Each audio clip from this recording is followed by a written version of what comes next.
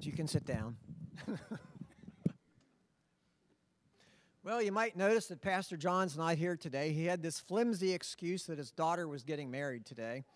So we wish the Lord's blessing on them in Philadelphia as they celebrate that marriage today. But you guys are in for a treat because today we have our brother Terry Hoke with us. Terry is a longtime BIC pastor, and we've come to know and love him over the years, and we just really appreciate his ministry and are thankful to have him here with us today. So, Brother Terry, come on and share with us. Happy to have you, brother. Glad to be here. Thank you. Let's pray for Pastor John. Father, you know where he is today. You know what he's doing today. You know the challenge it is to his heart. And we thank you that the Walkers can share together this very special day in the life of their daughter. And so we lift them up to you, Father. And we just pray that your presence would not only be here, as we have just been singing, but there with them. May their hearts be filled with joy. May this day be a true blessing in their lives. In Jesus' name, amen. I was walking in the Martin store a couple of months ago, and I turned the corner, and there was Pastor John. And he said, "Hey, would you be willing to preach for me sometime in December?" I said, "You always ask me for December." And he said, "Yes, I do. This is a special day." And I thought, yes, I can do that, because what you see here was supposed to have happened on the 19th of October. It didn't. It happened Tuesday. And I thought, okay. So I asked the doctor, "Am I going to be bruised and black and blue?" And he said, "Oh, definitely." I said, "Can I still preach that Sunday?" "If they can stand to look at you." I said, "That's the problem every time." Nothing new here. And I didn't want to let Pastor John down, so after it was postponed, I decided I can do this. So I'm glad to be here. I really am. It's exciting always to be in the presence of God's family, and particularly here at Fairview Avenue. And John has asked me to preach in December several times, and that's all right. He always was headed somewhere. Canada. Some foreign country. I'm not sure. But anyway, if you have your Bibles with you, I'd like you to turn to Acts chapter 1. Very short scripture I want to read from Acts chapter 1. You probably don't even have to turn there. You probably know this verse by heart, Acts chapter 1, verse 8. "But you will receive power when the Holy Spirit comes on you, and you will be my witnesses in Jerusalem and in all Judea and Samaria and to the ends of the earth." Period. That's the verse for the day. End result of some of this is I do have to wear these. If you see me looking down and going, huh? Either I don't have them on or I still can't read. My dad was a carpenter, and he was a very good carpenter. He could take a house where, from the very beginning, pour the footers. I remember well the times that he would lay out the house, the foundation and the footers, and he'd be there when they poured the concrete, and he'd be measuring, he'd be doing all kinds of things, and he could wire your house, do the plumbing in your house, build the cabinets in your house. He could do all that. Unfortunately, he taught me how to be a destructor, not a constructor.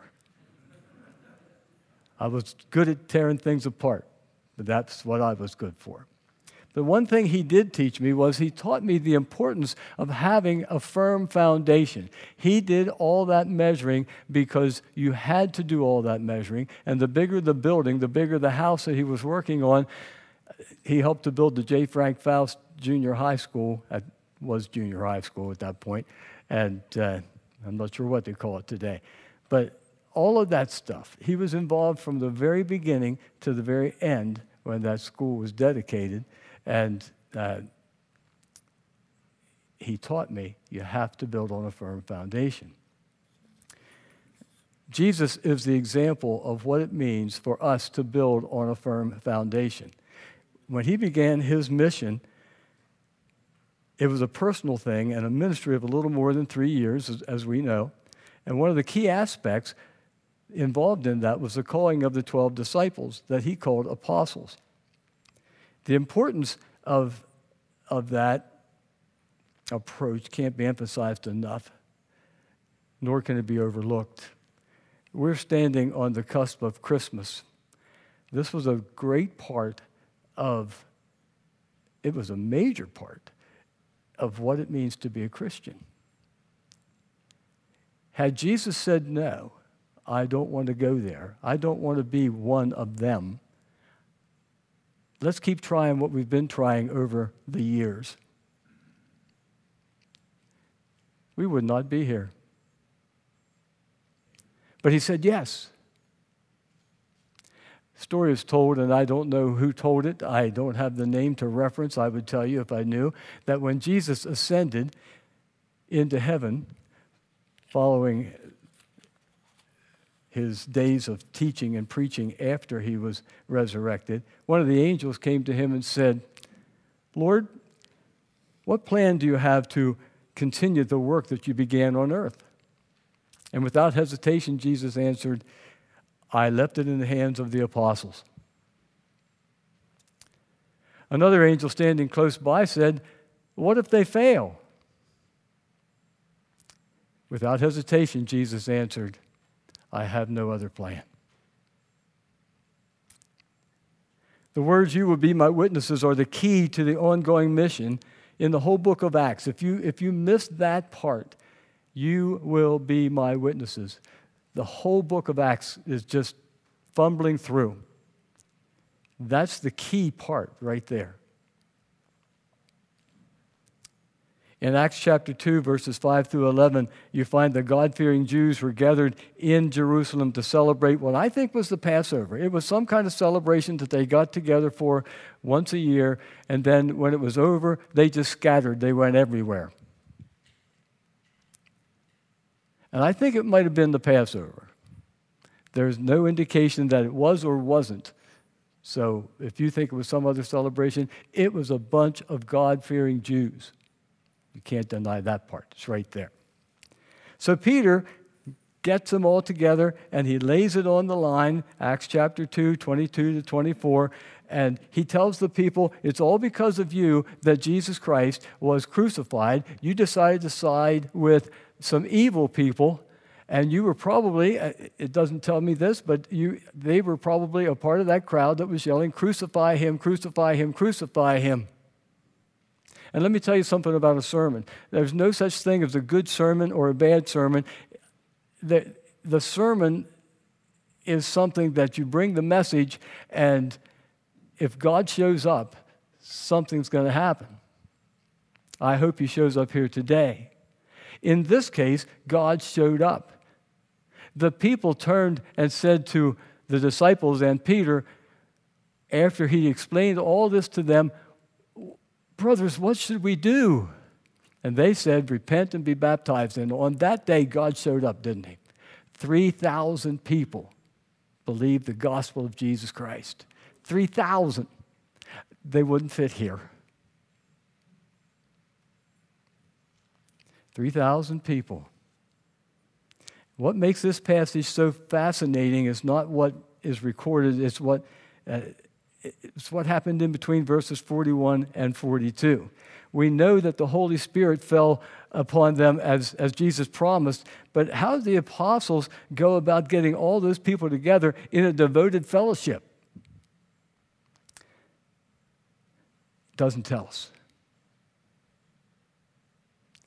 But I believe we can settle the question easily enough by recognizing that God showed up. We need to recognize that when God shows up, something miraculous can happen. And it did. Now, here were the apostles. I heard you're signing up for different things. One of those was a meal of some kind. Am I right? Yeah. Okay. Here's the apostles. They've got 3,000 people who are now new Christians, and what are they going to do with them? If you don't sign up, don't come to the meal, right? They all signed up. Crazy.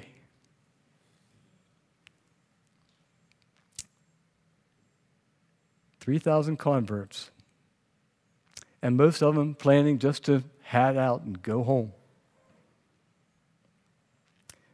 But God, through the apostles, had other plans. The apostles had been given a commission. What was that commission?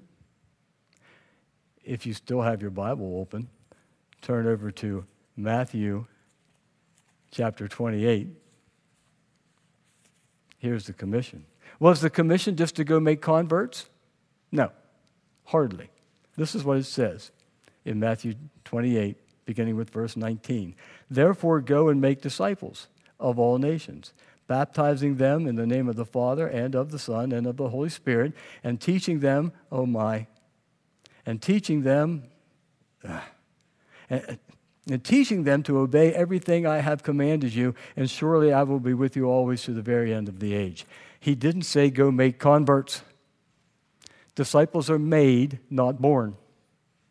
He said go and teach them. By the way, I wouldn't have any trouble reading. I just wanted you to get that fact that he said go and teach them. Go and teach them, go and teach them, go and teach them to obey everything I've taught you. All right?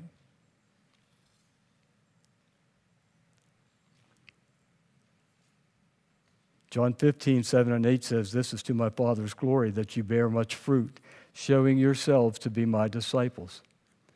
Disciples were those whom a teacher called out. A teacher chose. Now, you could go to one of the teachers of that day and you could ask, I've watched your life, I see what you're doing, and I really would like to be a follower of yours. Would you teach me what I need to know to be like you? But for the most part, the teacher chose. And he could tell you flat out, no, you don't qualify. It's not going to work. I know that ahead of time. But you, on the other hand, I choose to be my follower. I think that we, the church, have done a great disservice to the call of God. A great disservice. Let me tell you why I say that. In many of my conversations with pastors, and that's what I do nowadays, I coach the next generation of pastors. I ask this question: how many in your congregation have been discipled into Jesus? And folks, I have to tell you something. I'll ask you this. How many in this room have been discipled? Wonderful. That's amazing. Because the average, in all my coaching, the average is 6%. 6%. I'm coaching a pastor who has a church of 65. That's 3.9 people out of 65. I'm coaching a pastor who has a church of 1,500. That's 90 people. That's 1,410 people who have never been discipled. Your figure, just with the raising of your hands, is higher than 6%. That is fantastic. Maybe I'm preaching the wrong sermon. However, there were still more hands down than there were up.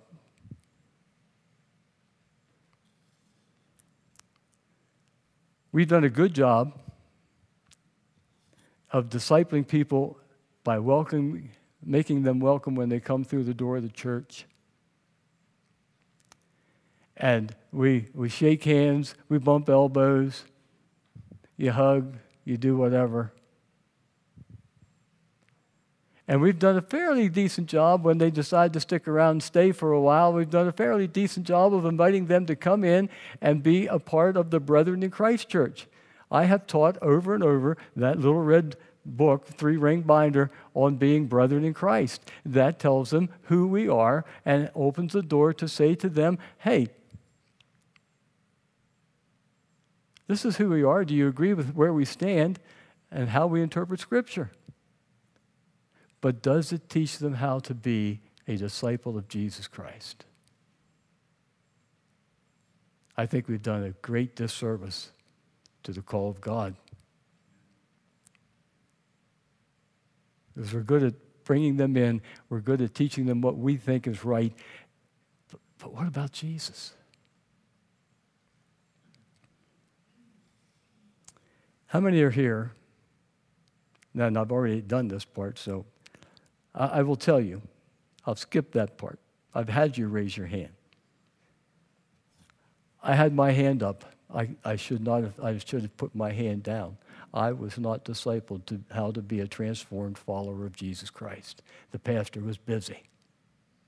He was visiting the sick. He was visiting the visitors. He was doing all kinds of things. Now, he did invite me into his home, and I held his daughter on my lap. I wouldn't do that now because she's 40 years older.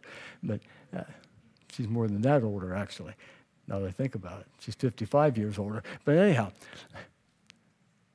you see, I gave my life to Christ when I was a junior in high school. At a Billy Graham film, The Restless Ones, that the pastor took a whole busload of us from the school to J. Frank Faust Junior High School. And I saw the movie, and I was the first one out of my seat. But Pastor John was busy. Here's the amazing thing. Pastor John's still busy, and he's still preaching. And I still love him. But he didn't disciple me. So what were the apostles to do with these converts? Just stand there and let them walk away? Hardly. On another occasion, you might recall when Jesus took Peter aside and he said, Peter, son of John, do you love me more than you love these? And Peter said, yes, Lord. You know I love you. And he said in response, feed my lambs. So he asked him again, same question. And Peter responded the same way. Yes, Lord, you know I love you. He said, feed my sheep. And he asked him the third time, if you were asked the same question 3 times in a row, does that get on your nerves like it does mine? I mean, come on, I told you I love you. Now let's move on. Peter said, yes, Lord, you know I love you. And Jesus said, feed my lambs. You see, Christ started out by picturing the new converts as lambs, and then he proceeded to tell Peter to feed my sheep and not stop feeding my sheep. So here they have 3,000 new lambs. I just told somebody earlier, I did an 11-month interim position at Paramount Church after Jim Stauffer retired. I tore that thing off every week. I did it again. So, you think in 11 months you'd learn something, but apparently not. Jesus started out picturing the new converts as lambs, and then he proceeded to teach Peter that his role was not to end until the lambs became sheep, and then take care of my sheep. Make sure you take care of them. So here were 3,000 lambs, newly born into the kingdom of God, and Jesus' mandate was that they must be fed, they must be discipled, go and make disciples, go and make disciples. In order to provide food and housing for those who needed to be fed and discipled, what were these guys going to do? These people had no intention of ever staying in Jerusalem. They didn't bring all this stuff with them. They were going to stay there for a while, and then they were going to go home. And now, all of a sudden, they didn't want to go anywhere. They wanted to know more.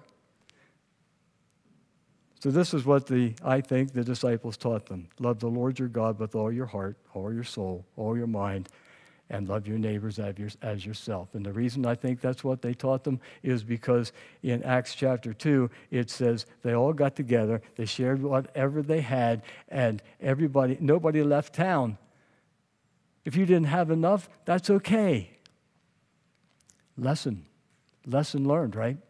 If you have an attitude of loving on others and loving with the love of Jesus, and you've just heard this fantastic message from Peter, and 3,000 people responded, and you're one of those 3,000, what you have needs to be shared in love, freely given. Now, there's not much mention of these new converts in the book of Acts, but I believe that they became like little children who watched their parents, and they watched what they're doing, and they watch their parents as who they hang out with, that kind of thing. And I believe that these new converts were watching as the apostles were beaten and threatened and hauled off to jail for their testimony for Christ. And they observed, I said earlier, if you don't get this Acts 1:8, the rest of the book won't open up to you, the book of Acts. What I just said was, I think they watched as the apostles were beaten and threatened and hauled off to jail, Acts 4:17, Acts 5:18, Acts 5:40, and they observed how the apostles preached the gospel at every opportunity, and they were there as the apostles responded with joy to the persecution that faced them. I don't like persecution. But the apostles responded with joy. And these people were looking around going, this is my take. They put you in jail? They beat you? They threatened you? Stop preaching this? And you responded with joy? Is there something wrong with you? Instead, they responded, I want a piece of that. I want to know that. I want that to, not only do I want to own it, I want that joy to own me.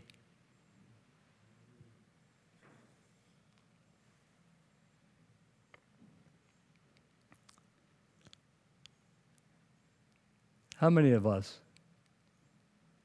have tried our best to live before others an example of what it means to be full of the joy of Jesus, to be a true follower of Jesus, to live it out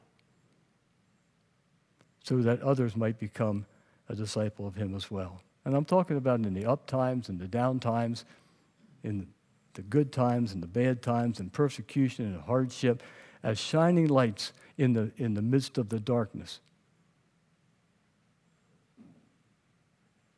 How many of us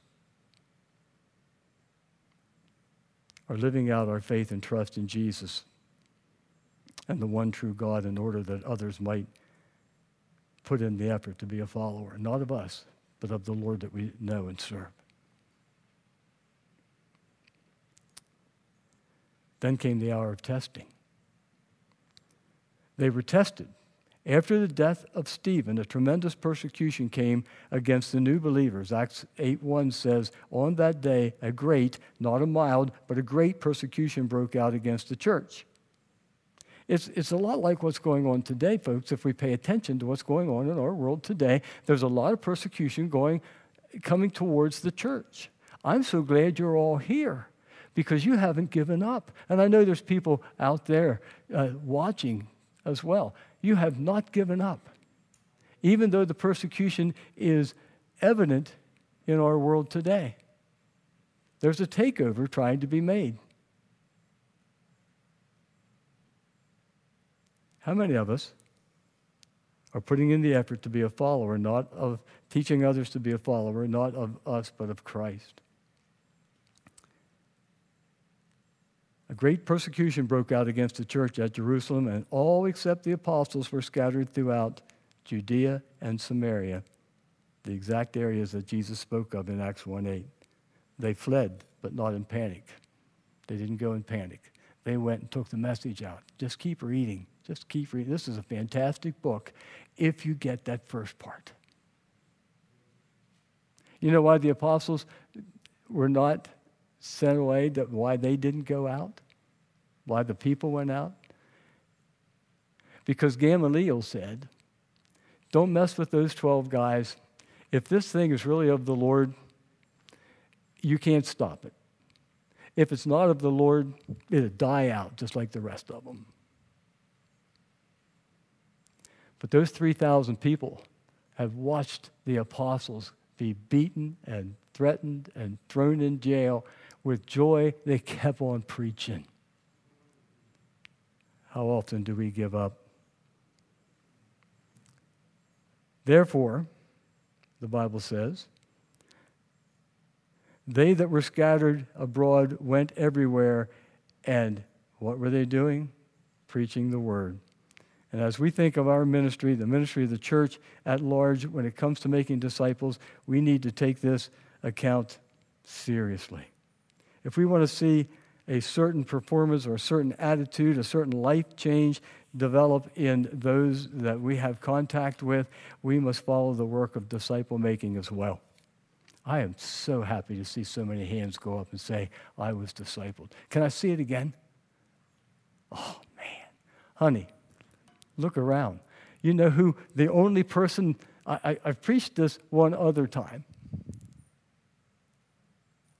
and the only person that raised her hand was that lady right there. One.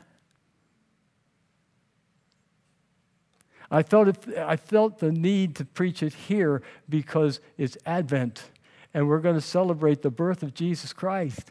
And without him, nothing. Without those 3,000 people going out and sharing the gospel of Jesus Christ, we wouldn't be here. You think about it. We'd be actually kind of bluntly dead in the water. We would have no hope. But because those 3,000 said, we watched all this go on, and they went out in Jerusalem, out to Judea, out to Samaria, and to the ends of the earth, and Jesus Christ never left them. He promised he would never leave us, and he didn't. So the challenge is, at least part of the challenge, go and make disciples. We've got to remember the tremendous power of personal example. So the first question I would ask you is, how are you discipling yourself?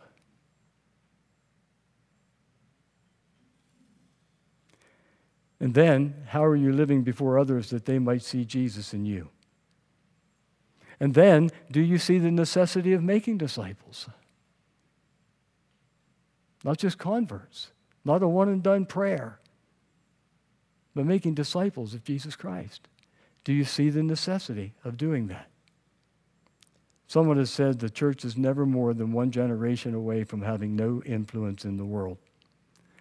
I have to tell you how thrilled I was when I saw this many young people come up here and surround those candles. And I'm still looking across this congregation, and I see young people here and a young person over there and some young people in the back.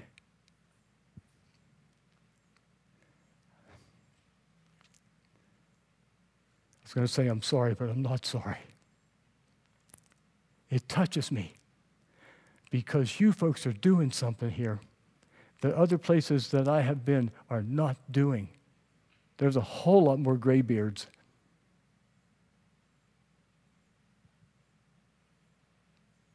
And they're struggling. So congratulations. I just sent the pastor that has a church of 1,500, I just sent him a book called Already Gone. And it's about the lack of young people who've grown up in the church. And when they get to a certain age, they go off to school, they do whatever, get a job, and they don't come back to church. I love this place. I just see so many different age groups here. Wonderful. Thank you. Oh, thanks for having me. I told John, I said, wow, John, thanks for having me. This is encouraging. Woohoo. I love it.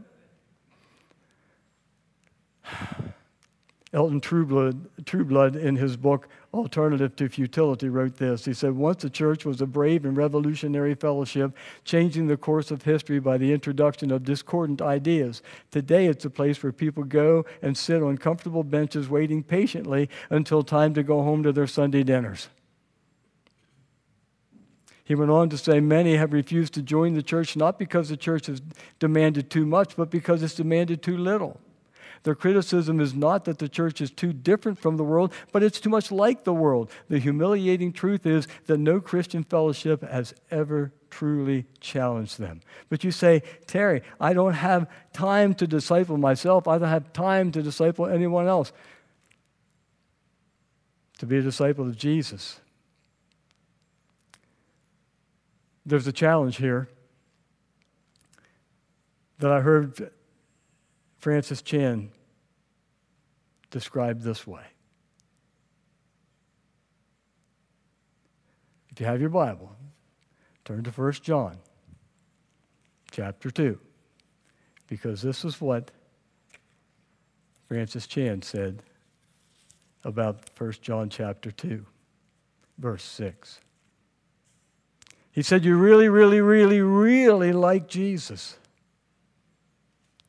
But if you're honest with yourself, you don't really want to become like him. You admire his humility. We all do. But do you really want to be that humble? I mean, you think it's beautiful. We all think it's beautiful that the Son of God would get down on his knees and wash the feet of his disciples. We think that's beautiful.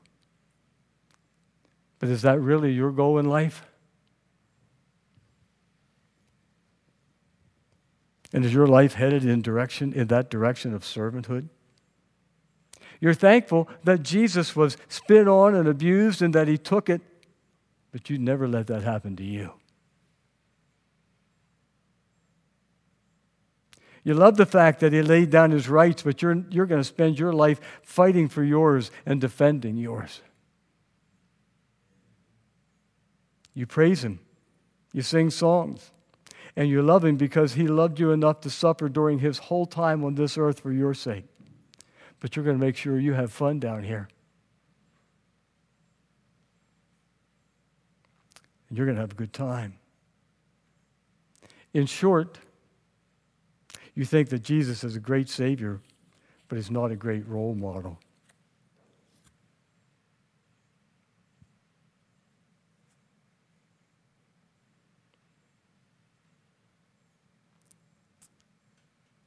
And I say that because I'll give messages, and it's about the character of Christ Jesus and how we ought to follow that character. And it's met with this. Really? I mean, I can have this and I can have that. I can do this and I can do that. Jesus is a great Savior.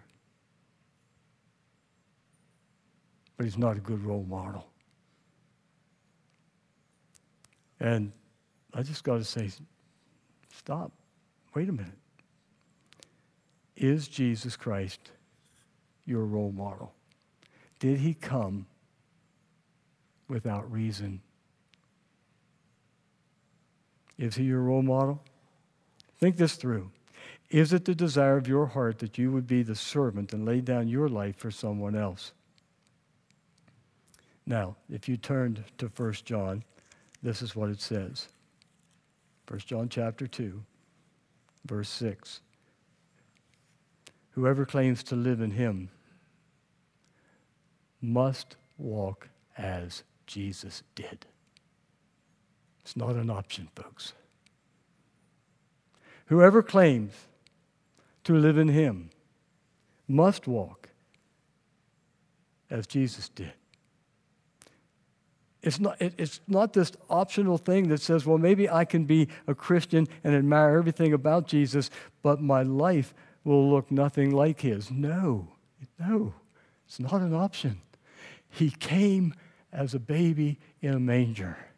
He grew into a man and lived somewhere around 30, 33 years.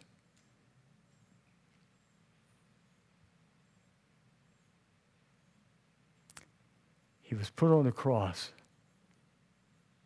by weak followers of God. The Jews all had gathered, 3,000 of them plus probably, there in Jerusalem. Weak followers. And Peter stood up and he said to them, you hung him there.